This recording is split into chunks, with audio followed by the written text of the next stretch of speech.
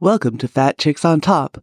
This podcast contains frank discussions about the body, sexuality, and occasionally uses swear words, which may not be appropriate for people under the age of 18. This podcast also uses facts, statistics, and mathematics, which may not be appropriate for liberal arts majors. And this podcast relies on science and reality, which may not be appropriate for evangelicals.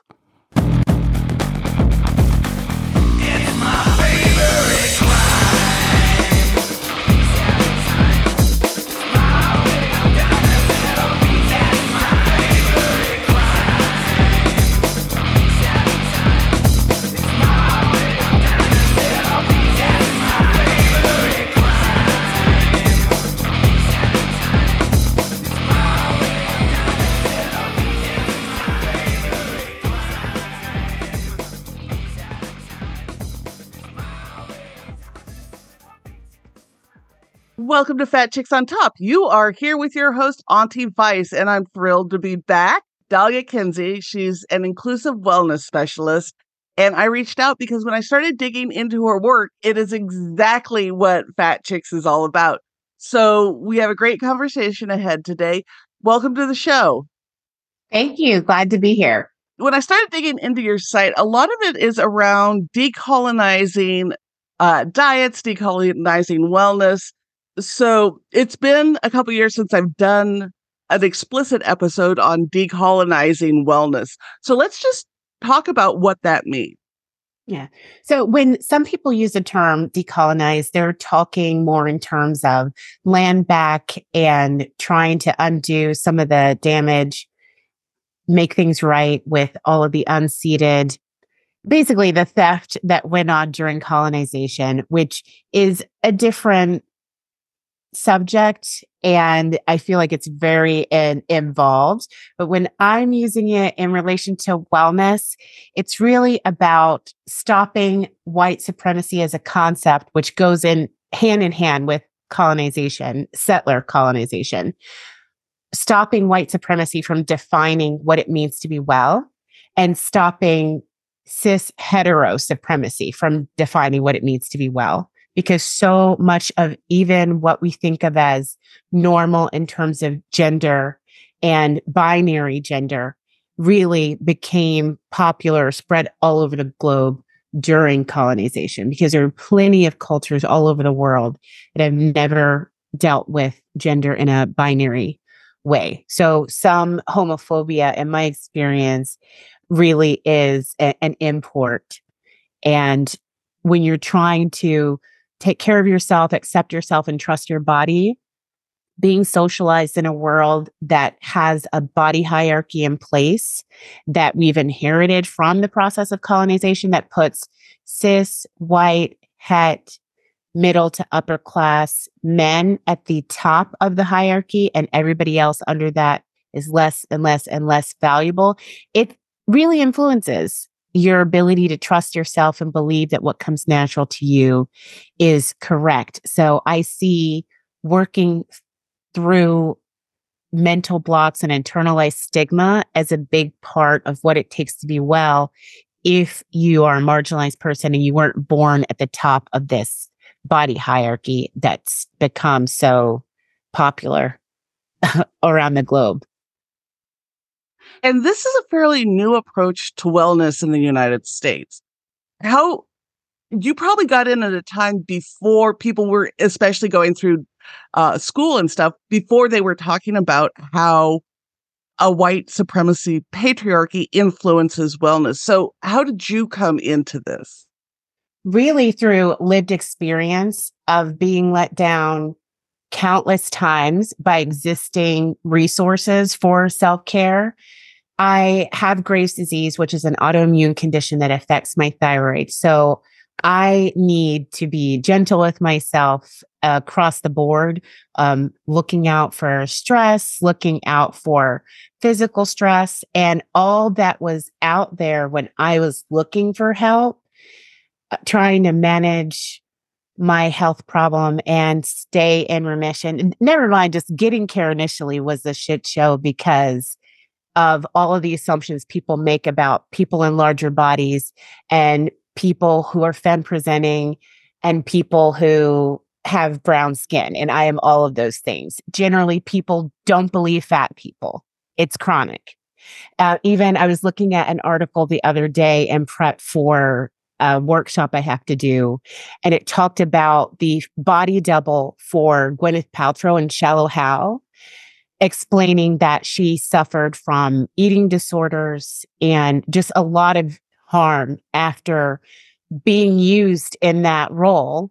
And anyone who remembers that movie, terrible, fat phobic, disgusting movie. Of course she did. But the way it was phrased, and this article was dated 2023, it said, actress claims. Well, why do you phrase it that way? What are you talking about? That's what happened. Okay. But there is this pattern of not believing certain kinds of people. And so when I go into a doctor appointment and I give my symptoms, I'm dealing with multiple things. One, especially when my weight fluctuates and I'm in a larger body, people think I'm lying about my food diary. I'm lying about exercising. I'm just lying. That I'm going to be non-compliant, that I'm lazy. And then when they see black skin, the assumption typically also is this person is ignorant and undereducated. They're going to need help the way you may help a child. And even people who would never let those words come out of their mouth, you can tell based on how you're treated that this is pretty much the global assumption because of how people have been socialized. We've all been exposed to so many negative messages about people who aren't cis, white, het, thin, able-bodied, middle to upper class. Like the messaging is literally everywhere. So if you were born before 2020, I would say, born before 2020, you were exposed to this throughout media the whole time you were coming up in North America. I mean, I've even traveling abroad when I was a teenager. I was born in 81. So when I was traveling as a teenager in Eastern and Western Europe, people constantly had trouble believing that I was from America because they had been watching American films for years. And the way Black people had such tiny parts, sidekicks only, so few, it's understandable why people who didn't live in America thought that the Black population in the US was extremely small. Even I've met Africans who moved to the Atlanta area who told me they were shocked when they got to the airport. They're like, what is happening? They said they didn't know we were still here. They had heard a little bit about America's history with kidnapping, enslaving people, trafficking people, but they thought somehow maybe we'd all left based on the lack of representation in the media. So what does it do to never see yourself represented? You never see a person of size being presented as desirable. And in that nasty movie, Shallow Hal, it was presented like it was a joke that anyone could be sexually attracted to a fat person, which is obviously ridiculous. All kinds of bodies are beautiful. And then also beauty is not an obligation. So just dealing with the way sexism influences how your physician may not listen to you when you go in with your symptoms, seeing how long it took me to be diagnosed. It's a health condition that if not treated, it can be fatal. And it's nauseating to know how much money I spent trying to seek out care, and they almost let me die. And I don't get those copays back. And I'll get that time off I had to take to go to those appointments back. And I was in a privileged position to be able to take so much time off to try and figure out what was going on with me. So just being let down repeatedly in massive ways, going through the process of becoming a dietitian and hearing how much racism is baked into research. I basically came to this conclusion on my own, and then it just makes sense that of course racism is real, but I still have people asking me if I've ever experienced any kind of racism or stigma. That's how much of a different story people who aren't being racialized are being given, that they would ask that question and not think it's a ridiculous and bizarre question. But before we were able to actually film people abusing us, Nobody believed it because, again, people have been socialized to not believe marginalized people. So you have to provide receipts. If there was not footage of George Floyd being murdered, people would still be saying they're not really sure he didn't have to be murdered. Like they're not really sure that he didn't bring it on himself. So just growing up through the 80s and the 90s when there was no footage and there were no dash cams, and even in hindsight, if you look at what happened to Rodney King, that's like a formative experience from my youth. And seeing how this man's body was broken, his mind was broken by the extreme stress of being subjected to a racist attack, and not just the initial attack being traumatic, the nation's response to it. Like, maybe you deserve it. And again, who cares about Black and brown bodies? Not that many people, according to my experience. So just seeing all that, of course, healthcare providers are also compromised. Of course, the person who runs the yoga studio in your city is also compromised. If people don't intentionally do work to try and find where all of that bias has landed in their consciousness, to try and uproot it, or to at least develop a practice of questioning it. Like, where did that thought come from? Why do I suddenly feel so compelled to lock my door when a Black person whose hands are full and they've got groceries walks past my car? Like, things that happen to me all the time. And I'm only 5'4". I don't know what people think I'm going to do. And then it's even funnier when it's somebody who's just like in just an unappealing vehicle. I'm like, I don't think anybody's trying to snatch that buddy, but whatever. It just becomes obvious when you're seeing it constantly. And going through the stress of 2020, I said, I just don't feel comfortable anymore. It's not worth it to me to keep playing down my marginalized identities to make other people comfortable, thinking that somehow it's going to make me safer, because that's generally what you're told growing up, is that assimilation is the key. Assimilation is protection. In the same way that people demand people of size keep acting like weight loss is their primary concern. Like, it's a way of playing the game and assimilating even when your body doesn't fit what is put out there as the ideal, is to keep telling everybody, oh, but I just wish I could be more like you. And when people get really hostile and mad is when you say, actually, your bigotry is the problem. There's nothing wrong with my body. And it felt like the most ridiculous and bizarre thing in 2020 that I almost had to come out as Black. It's like people forget when you don't fit the stereotypes that they're used to. They assume that that means you're completely assimilated and detached from your Blackness. Like, I have been told countless times in my lifetime, and people thought this was a compliment, but this is a microaggression, that I was just not really that Black. Or no, you're not really Black. Not like you. Like, I don't like Black people, but you're fine.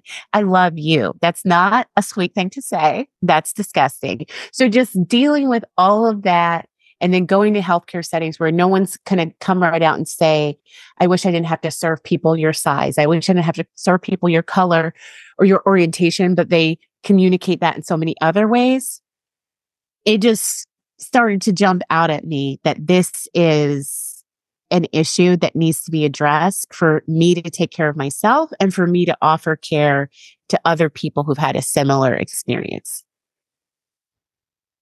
I think your experience will resonate both with the listeners and is so in line with so many other folks I've interviewed on the show. There's a lot in there that I want to touch on. So let's start with just getting a diagnosis as a femme-presenting woman that is an autoimmune disease, because autoimmune diseases are notoriously hard for doctors to diagnose, even though they shouldn't be. Right. I have both systematic lupus and systematic scleroderma, and it took 7 years before anybody believed what I was saying. Mm-hmm. And it's so frustrating. So you've actually gone through medical training and not formal, med school like an MD, but your dietitian training. And so let's talk a little bit about the education and what leads so many in healthcare to disregard bigger bodies and femme bodies. So when you were doing all the work to become a registered dietitian, what was the representation of marginalized bodies in your work? Abby, it was really next to no one in the actual classroom. I went to a school that marketed itself as urban, which is usually code for there'll be brown people here when you get here. And it was true initially. And then to get into the dietetic program, it's a separate application process. And I remember the first day of a class that you could only register for that class once you've been accepted into the program. I just felt like the air had been sucked out of the room when I walked in, because it went from, a room full of international students from all over the world, all kinds of ethnicities in every class, to wall, middle class looking thin white girls. That's it. That's it. There was one lesbian in my entire cohort. And she was very similar to her peers, and she'd known some of them for a while. So she was still totally accepted as part of that clique. And because her gender presentation was binary, that was also an aid for her. If this was like 10 years prior, maybe the homophobia would have been a real issue for her. But I'm still even wondering if the homophobia wasn't a big issue because they actually knew her. You know how sometimes in even backwards towns, people will still be accepting of a person because they know that individual person, but they could still have a lot of homophobia going on. And beyond that, they all seem to be in the same social class. Almost everybody. I can think of one person who had some markers that you could clock right away of not being middle class. And I could see she was ostracized. She wasn't really part of the clique. So she was white and thin. That wasn't enough. She didn't cut the mustard class wise. And as far as people of size, no one, literally no one.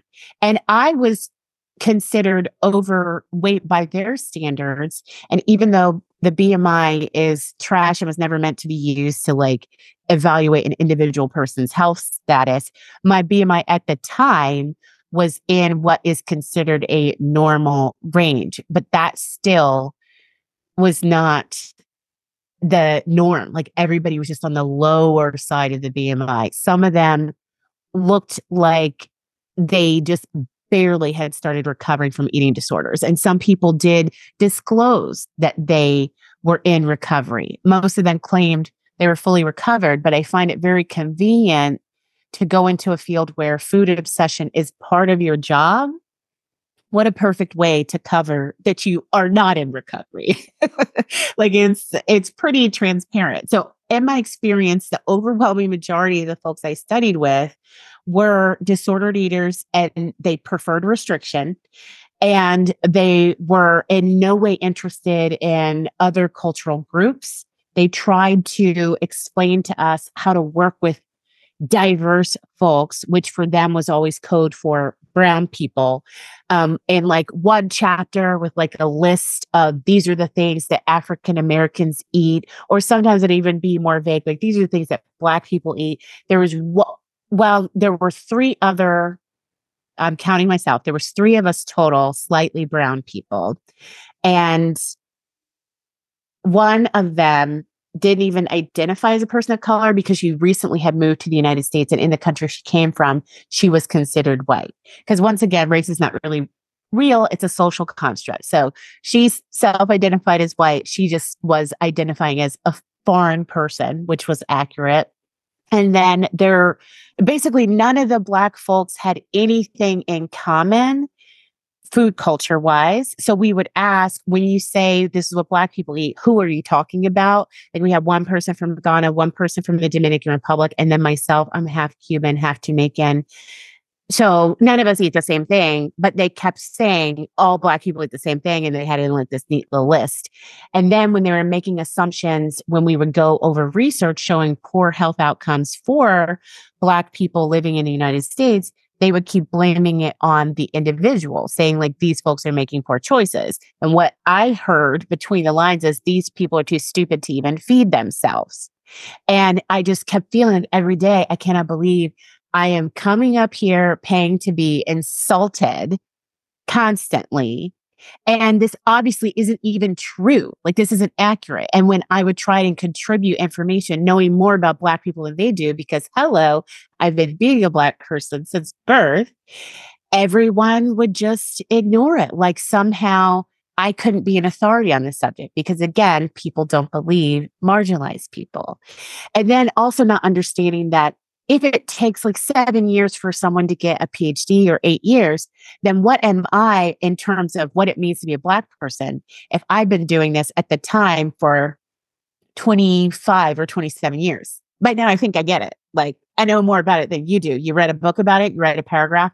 I even had people try to explain to me because they had volunteered at some homeless shelter with a lot of Black people that they understood Black people inside and out now. I'm like, okay, cool. But what do I have in common with the folks that are unhoused? What's the through line? And what makes you think that because these people had a very different experience from me, that now you get everyone's experience? Like, how are you not getting it? I mean, it was just constant, the ignorance and the refusal to be even curious about letting go of that ignorance. You know, it was honestly, it was a traumatic experience trying to complete the process. And by the time I graduated, I didn't even know if I wanted to enter such a nasty, toxic field. I'm like, if these are my peers, you're going to have to count me out. I know a couple of the Black people in the program did decide firmly, I cannot work in environments like this. It's not worth it to me. And it's not an extremely high paying field because of the patriarchy, but also because of who enters the field. It's almost all middle to upper class white women who are straight, who don't have any plans to survive off of their salary. So there isn't much of a push for an improvement in wages. And even from older dietitians who were trying to push for medical reimbursement back in the day, they said they couldn't get any buy-in because, once again, these were all people who essentially went to school for their MRS who didn't care anything about reimbursement. This was just like a degree they could have so that they looked like a better option for some kind of cishet union that they were trying to get themselves into. And so many people still do not respect dietetics the way that they respect other services provided by healthcare providers because they're not always reimbursable. When you are in a country that doesn't have universal healthcare, insurance really communicates to people like what is a legit medical service and what is considered. Not that alternative treatments are not legit, because they 100% are, but so many people, only want to recognize certain kinds of healing modalities.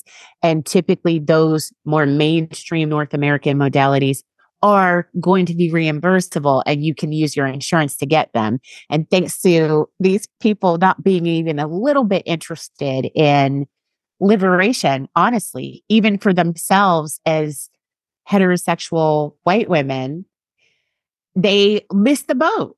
Yeah, there's some medical nutrition therapy, things that are reimbursable thanks to those few people who kept pushing for it. But still, I don't really think anybody thinks that people value dietetics the way that they value, let's say, dentistry or something like that, or even chiropractic work. It's not seen on the same level. And it is routinely downplayed by physicians, by nurse practitioners, and all whoever you're seeing as a primary care physician. Often it's kind of a toss out, and yeah, if you have some coverage, maybe go talk to somebody. And a lot of that for bigger bodied folks, for marginalized body folks, the desire to see a dietitian is low. Like Right. When I was trying to get diagnosed, I'm queer, I'm non-binary, I'm bigger bodied, and my my PCP was like, well, why, you want to see a nutritionist? And I was in Napa in California at the time. I'm like, can you point to one who hasn't just covered up their eating disorder and turned it into a career?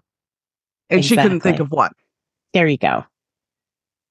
And I understand that so many of us have disordered eating quirks, that maybe we haven't gotten all the way to being diagnosed, or maybe because eating disorder care can be so hostile to certain folks. Maybe you're never going to get diagnosed because you're not going to go down that road because you know how harmful it could be to you. I think you can still be in the process of getting well and working through your own stuff and be of help to other people, but not if you're in total denial about it. Not if you're going around encouraging people to engage in eating disorder type behaviors if you're of a certain size. If somebody over a certain weight comes into a lot of dietitian offices talking about restricting, there's almost no chance that person will identify their restricting as problematic. Now you come in and your collarbones all popping out and pronounced, okay, well then. But what about the person who hasn't gotten that ill yet? Do you have to be half dead for somebody to intervene? And if so, well, any fool could provide that service. You could go to anybody. I'm sure by the time you're looking that ill and underweight, anyone in your life is saying it's time for help. So if you're actually a competent professional, you should be able to recognize problematic eating patterns, regardless of the size or color, orientation, or gender presentation of the person who's having those symptoms. But I would say the overwhelming majority of dietitians are not capable, and the training they received didn't make them any more capable. I know there are some people who are really pushing for change in the field, but there's so much resistance by people who are in positions of power and who are basically setting the tone for what is the entire field being exposed to through the professional organization, that the change is very slow. You almost have to find a rogue dietitian. Of course, I'm always biased in favor of all of other queer folks, because if you're a queer person who has worked through your internalized homophobia and you're dedicated to liberation, you have a gift, a hard-earned, hard-won gift for seeing BS and say, oh, that's not true. That's not accurate. I don't know about that. How do they know that? Are they sure? Of course, not everybody who's been oppressed becomes very interested in liberation work and becomes intersectional, but a lot of people do. And so I'm hopeful because I've met multiple queer and I'm non-binary too, so I'm always drawn to my peeps. I've met people who really, I would definitely trust them to give me care, to give other clients care. They're not fat phobic. They know how to hold space for people. They know that the client is the key to any successful therapeutic relationship. The client is at the center. They should be talking more than you're talking in any visit. They have so many answers inside themselves, but they probably don't believe that their answer is good enough. They don't trust it. They're used to providers not asking them to explain their life, their experience, and what they're feeling to them in the appointment. People usually just like heap suggestions on you and printouts. And I just feel like even before AI became so accessible to everybody, there was still research that indicated there wasn't a big difference between health outcomes for somebody who saw a dietitian after a new nutrition-related diagnosis like type 2 diabetes or high blood pressure or whatever, versus somebody who just got a handout from their primary care provider. That's pretty pitiful. Like, you could either Google it, or you could go to see someone who says they're a professional who may very well make you feel even worse about the body you currently live in, may make you feel hopeless about improving your symptoms if you're not able to force your body to be smaller. So no wonder there, like you said, there's often low interest in going to see the dietitian. And this is one of my big peeves with the professional organization. I'm like, this says it all. I think it was 4 years ago, maybe, that the title went from, you could either just be called a registered dietitian when you get your license, Or you can go with registered dietitian nutritionist because so few Americans know what a dietitian is. And people are always confused as to what is the difference between a dietitian and a nutritionist. But what a fail. The professional organization existed for 100 years and failed to communicate to the nation what a dietitian is. I can't with them. So one of the things you bring up is a lot of folks, especially if you're in a bigger body and you have disordered eating, they don't recognize the eating disorder. And last season we had Amani Barberin on the show. She goes by Crutches and Spice online. Amani is a disability advocate. She has cerebral palsy, bigger body, Black woman, and disordered eating for a very long time. But because she's bigger bodied and uses mobility aids, nobody recognized the binging and purging, didn't even think to ask about it. So in your work, when people come to you and start talking about whatever issues they're having, especially if they're bigger bodied, how do you delve into what their eating habits are and where you need to go with therapeutic means? I really start with where are they experiencing distress and what made them come in? Because chances are, if you're in a bigger body, you have a high level of nutrition knowledge because people have been making you feel like you should shrink your body or body's wrong for so long. You're more likely to have a long history of dieting. You're more likely to have looked at a million different plans over the years. You're more likely to be afraid that things are going terribly wrong in your body because everybody makes it sound like having a fat body is a death sentence. So I go in with the assumption this person already knows more than they probably will ever need to know about nutrition. And I start with like, what do you know? What do you care about? What is your top priority? And I let them dictate where we're going to start. But my goal is always over time to up their confidence in their ability to decide how much food is right for them and what food is right for them. Also, a common thing is a lot of big people are restricting more than anybody would guess from looking at them because the story is if your body's big, you are a glutton, which is an ugly, ugly thing to say. I should have given a warning before I even said that. But that is the assumption. And it is very rarely true. A lot of people who do feel out of control around food and who binge a lot, it's a reaction to restriction. And your body will push back really hard to make you eat through hormonal changes and through also like your brain will just get fixated on what you feel you're depriving yourself from or what is off limits. And then also I find a lot of people, their emotional state is influencing their desire for food. So food can be very soothing. It also can be a numbing tool. So if the world is treating you like trash because the world has decided they don't like the body that you have, which you can't just get out of it like that. It's the body that you're in.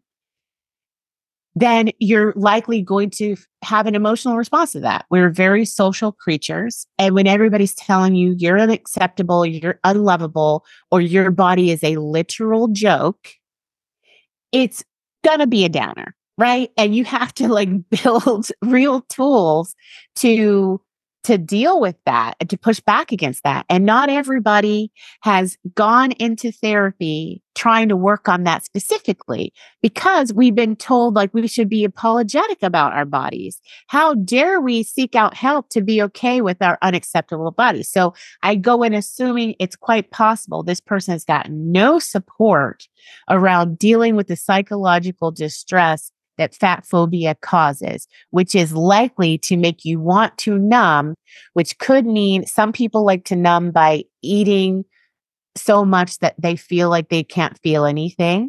Some people will numb with restriction. And that's another thing that people don't understand. There are people who have high BMIs that have anorexia. You can have both. So not all larger folks who have an eating disorder or even have disordered eating, patterns are using eating a lot to get that numb feeling. It could be either one. It could vary, from one day to the next. So I really focus on trying to hear what the person is saying, making them feel as comfortable as possible so that they will come back, because usually you're not going to feel safe right away with somebody, especially if you feel like this person maybe doesn't understand my experience. So if your BMI and the dietitian's BMI, if there's a big gap there, you may assume, and you may be right, that this person has no idea what it's like to be in a bigger body. They don't know how cruel people are, how rude, how disrespectful. They don't know how stressful it is. They don't know how annoying it is that, if I say in our session, hey, why don't you go to the gym?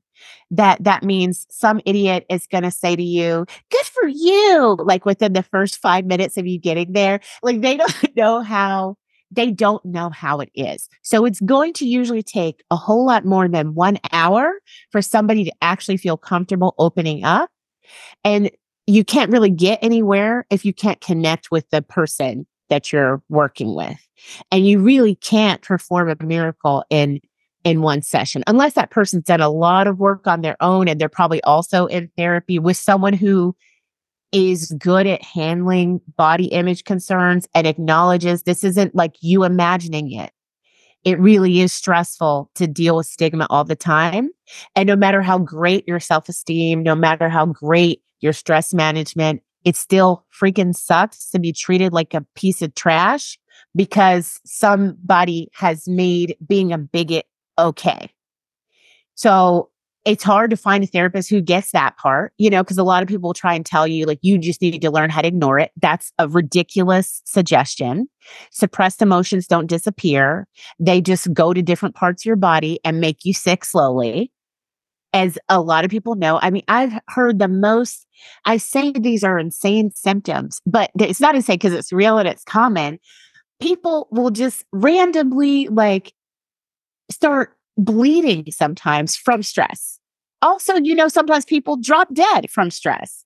I remember when my Graves' disease started making my hair fall out and I didn't know how much had fallen out. And then I caught an angle in the mirror and I just felt like my heart just almost dropped out my butt. When you suddenly feel so stressed out and you go, and then the next day I had head to toe eczema. At the beginning of the call, I was acting like, I don't know, I still have toddler skin problems, but the eczema thing, it does pop up periodically, but it's usually a stress response.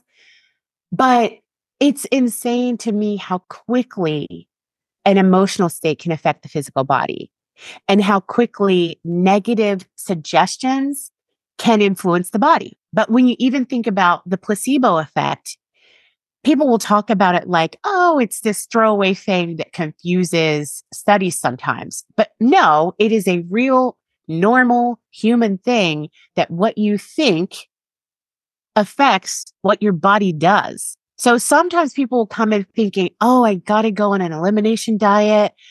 Something's wrong. I'm allergic to this. I'm allergic to that. I'm sensitive to gluten. I'm this, I'm that, I'm the other. And what really happened was people kept being told food is scary, food is dangerous, and especially you in this big body you can't trust. And it has gotten in that person's head and they don't trust food and they're more sensitive to it than they would be if they were told food is safe. If it makes you feel funny, you don't have to eat it again. We don't have to make a whole thing out of it. And I love that you bring up learning to trust your body, because so many of us in bigger bodies and in marginalized bodies have been told you absolutely cannot trust your body, right? I've had doctors literally say, don't trust what your gut's telling you. Let me tell you what, And Isn't that funny that somebody, they must have really believed that when they said that to you? Well, I have a very paradoxical reaction to albuterol, right? It's supposed to open up your lungs and make you breathe. It sends me into hysterics and hyperventilation. And so I tell doctors this, and when I've had problems breathing, they've insisted on administering it. And I'm staying in your office and you can watch this. And they're like, well, that's not what your body's supposed to do. This is what doesn't make sense. This is what doesn't make sense. And I feel like this is such a Western thing, that belief that research can tell you what is going to happen to each individual body that you come into contact with. What you learn when you do studies is what is true on average for most people. Like, that's the whole point, is to come up with a recommendation that will work for most people. There are always outliers. Like, where your heart is, there is somebody out there whose heart is not located there. Like, I had a childhood friend, who, when we were around the age where everybody's starting their period just didn't come, didn't come, didn't come. And the assumption is everybody who, when they go through puberty, grows breasts and gets the hips and everything and looks femme, everybody's got a uterus. That's the assumption. Guess what? Not everybody has a uterus. They put this friend on birth control to induce a period, was on it for years. It wasn't until they were in their early 20s that somebody finally said, you know what, let's just do like an ultrasound. Let's see what's going on in there. I mean, why hasn't this worked yet? And then they're like, oh, there's no uterus here.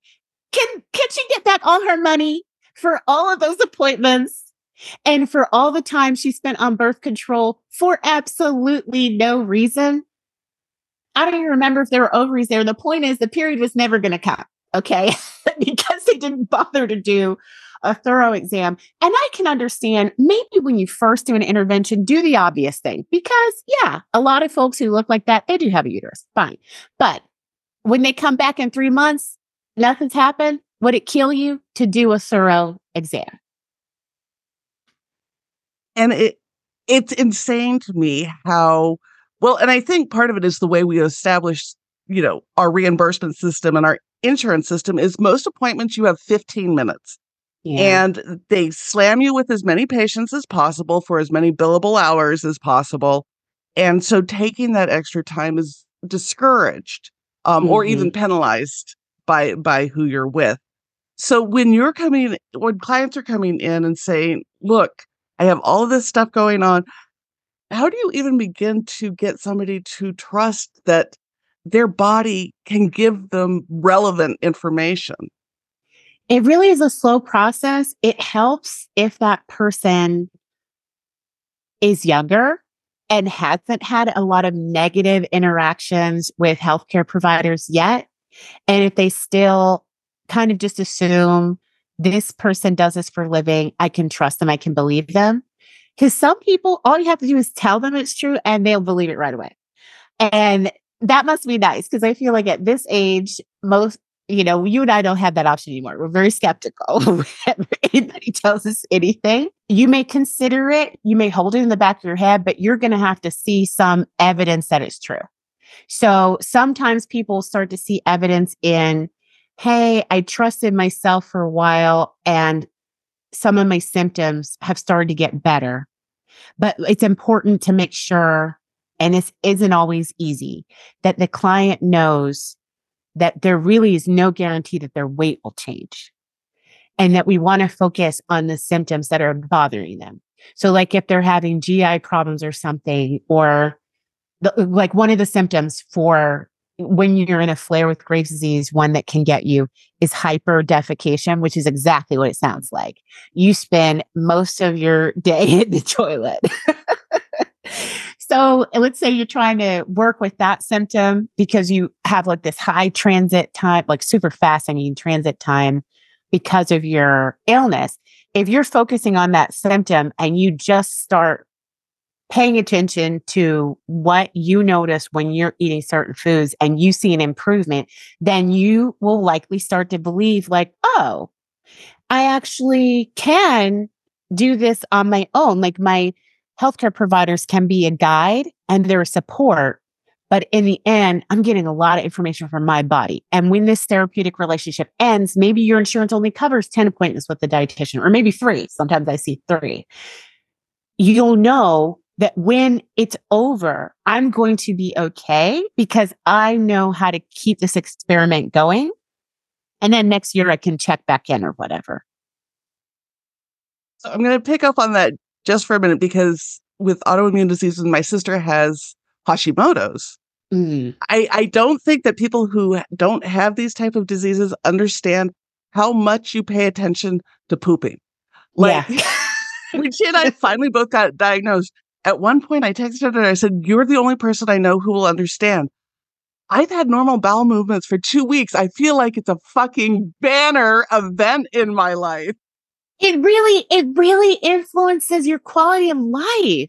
And I'm living in a 55 plus neighborhood now because my partner is over 55. And it is amazing to me how much what's going on with your poop affects your ability to live the way you want to live. I mean, it's a real problem when you can't go more than 10 feet from the toilet. I went to visit my sister in the Dominican Republic in the middle of a flare. And it didn't occur to me to tell her, like, at this point, I'm going to the bathroom like 10, 12 times a day. And I was getting nutrient deficiencies because, get serious, of course I didn't absorb anything in that amount of time. I ate it and then it came out. But it didn't occur to me. She had mentioned that sometimes there's no running water, and I didn't get it. I was like, oh, well, then I bet you have a bucket full of water, or you filled the tub or whatever. Oh, she was so upset with me. She's like, oh my God, how are we going to wash this? How are we going to do that? You're taking all the water. She called our mom and was like, Dalia won't stop going to the bathroom. Like, what do you want me to do about this? It really, and then it made me wonder if you're living in a country where you don't have running water all day and you have Graves' disease and you're in a flare, holy moly, how do you deal with that? And then, just bowel movements, getting them normalized, very important. So when people come in with GI issues, it really usually is messing with their life. Like, you see those commercials for a medication for IBS or for Crohn's, and you see sometimes people enjoying social situations. Well, can you do that? Can you go on a date when you know you're going to have to go to the toilet so many times and that you're not going to be able to be dainty about it? Like, that really changes the decisions you make about where you're going to go and what you're going to do. Yeah, and it's nothing in my youth prepared me for having this many conversations about poop. Like, I grew up thinking this was not a conversation adults had. And when you get any type of GI disorder, holy smoke, it can take over your life. And nutritionally, all of a sudden, like, mine were off for a very long time, and I actually have permanent loss of smell and taste because of nutrition deficiencies. Wow. And nobody believed that somebody in a bigger body could have nutrition deficiencies, and it took 8.5 years to get testing that I kept asking for. Oh my goodness. So there's a Wow. lot of that assumption. And one assumption I wanted to go back on before we wrap up, because I am trying to stay on time, is you talk about when you were in school, they had one box with like, this is what Black people eat. Food is very cultural. It's a way we connect. It's a way we celebrate. And, you brought up that you have clients who come in who are afraid to eat certain types of food. And so many diets are very geared towards white, upper class, American. Like, we have made corn a bad thing. We've made all carbs a bad thing. Beans, like, we're just saying all of this has to go because it's not clean eating. So how do you start having conversations with people? Because, like you said, most bigger body people come in, and we have read everything from South Beach to Atkins to paleo to all of this bullshit. Yeah. And say, it's okay, especially if what you're eating is part of how you connect with people. Right. I just had to accept that when you get that look from your client, like, are you sure about that? Do you really know? Nah, but that might be true for some people, but not for me. To just let them not believe it for as long as they don't believe it, and keep circling around to it and trying to give exercises that will build evidence for them that it really can be true. And asking them to question whether or not they're comfortable with the way eating has been framed for them. reminding them, I know people don't like to hear about their mortality, but it's like, you do know that despite all of the marketing that makes it sound like there's something you could do to live forever, that's not true. What is the point? Like, why are you actually here? Do you want to experience any pleasure while you're here? Because food can be a wonderful source of pleasure. Is that one of our goals? Could that be one of our goals? Like, do you want to experience pleasure around food again? Because we can work that in with whatever other health motivated goals you have, like, do you even want to try that? Do you want to circle back to that later? Like, I try to put it out there, but then get the person's consent, because what they're comfortable with is what matters. And then you have to remember that it usually took people years to get as traumatized as they are in general.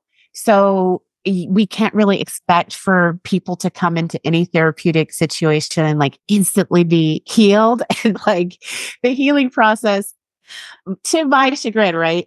It's never really done, because you go out in the world and people are going to continue to feed you this harmful messaging. Like, especially, I hear this all the time from clients, especially if their body size is not considered acceptable to their immediate family, that they'll start trying to be more liberal around food and open themselves up to stuff.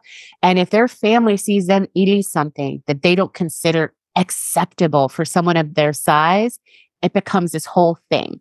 If this family sees them drinking, like, let's say, whole fat dairy, right? Because for a lot of people, they don't get sated. They don't feel satisfied with skim.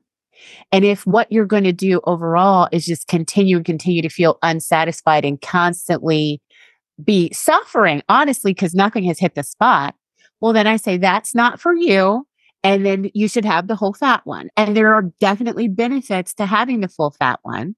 Your body can't absorb a lot of nutrients. Like, some vitamins are fat soluble. And so when you take them in, it needs to come with some fat. So it's like, fat is okay. Fat is okay. It doesn't need to be demonized. Carbs are necessary for your body. Fat's necessary. Protein is necessary. All of them are. But it seems like for some reason, the only big nutrient that doesn't get demonized is like protein seems to always be in style. But there have been periods in the 80s when nobody wanted fat anything. And then what they do when they take fat out of products typically is add more sugar, which can really send you on this roller coaster of not being satisfied. So honestly, a lot of times when clients are really trying to make progress, they find that they have to first create a supportive bubble for themselves, or to focus on their boundary setting skills, which most of us weren't taught any. I know I wasn't taught any. Well, maybe a little bit, but not much. Like, maybe boundaries for strangers and weirdo creeper cishet dudes, but I wasn't taught that it was ever okay to tell my mom no. So setting boundaries with parents can be like physically painful, and trying to explain to them, like, I might know a little bit more about this than you. Like, some of us will never be able to say those words. The best we can do is probably like, just trying something, or like, the doctor said so, or, whatever you have to come up with. But sometimes we have to spend time coming up with that strategy. Like, how are we going to push back against everyone around you being uncomfortable with the way you are growing and expanding and getting comfortable with food? And what if you come to the conclusion that you don't want your body size to change at all, but your family's not comfortable with that? What is that going to look like? How are we going to deal with that? Are you going to have to reduce how much time you spend around them? Because honestly, sometimes that's what it comes down to. Usually, if it comes down to that, the family is causing the person distress in other ways unrelated to food, but it can really require some major changes. And I think everybody who's in a helping profession has to accept that not everybody has the bandwidth for healing work at different points in their life. Someone may disappear and you thought things were going good. Maybe they just don't have the bandwidth for it. And there's other fish that have to be fried at this point. And that's okay too, because we're not here to save anybody. Our clients are grown. Even when they're not grown, they're autonomous beings. And we are here to support as a guide, but their body is taking the lead. And if their body says, I really don't have time for this right now, I have other stressors, economic stressors, social stressors, I cannot do this right now. Well, guess what? Their body is correct. And you just have to let it go and let them know that whenever they want to come back, they can come back. And if they ignore that email, you also have to let that go. I could talk to you for hours. You are so chock full of information and knowledge, and it's so refreshing to talk to a dietitian who's actually done a lot of this liberation work, and you've put together a phenomenal team looking at your sites and stuff. Oh, so thank you. If our listeners want to find you, find your blog, find your team, connect, plug all your sites. So check me out at daliakinsey.com. That's DALIAKINSEY. Even if you don't want anything for you, see if work wants to bring in somebody to do a lecture, because I totally love doing workshops. Also, if you would like to just start thinking about trying to reimagine your relationship with food, I have a neat free bundle on the site that has a little bit of a meditation and a guide about other things that sometimes feel like hunger that might not be hunger, even though it's totally okay to eat if you're not hungry. That's a normal thing that humans do all the time. Hunger is not the only reason to eat, period. And aside from that, YouTube. So it's youtube.com/DaliaKinsey. I'm trying to build up a library there. Excellent. And listeners will have all of those links as well as more on our site. Thank you so much for being on the show. It was a wonderful chance to talk. And listener, please reach out, look at Dalia's stuff. It is a phenomenal resource for folks out there. Thank you so much for having me.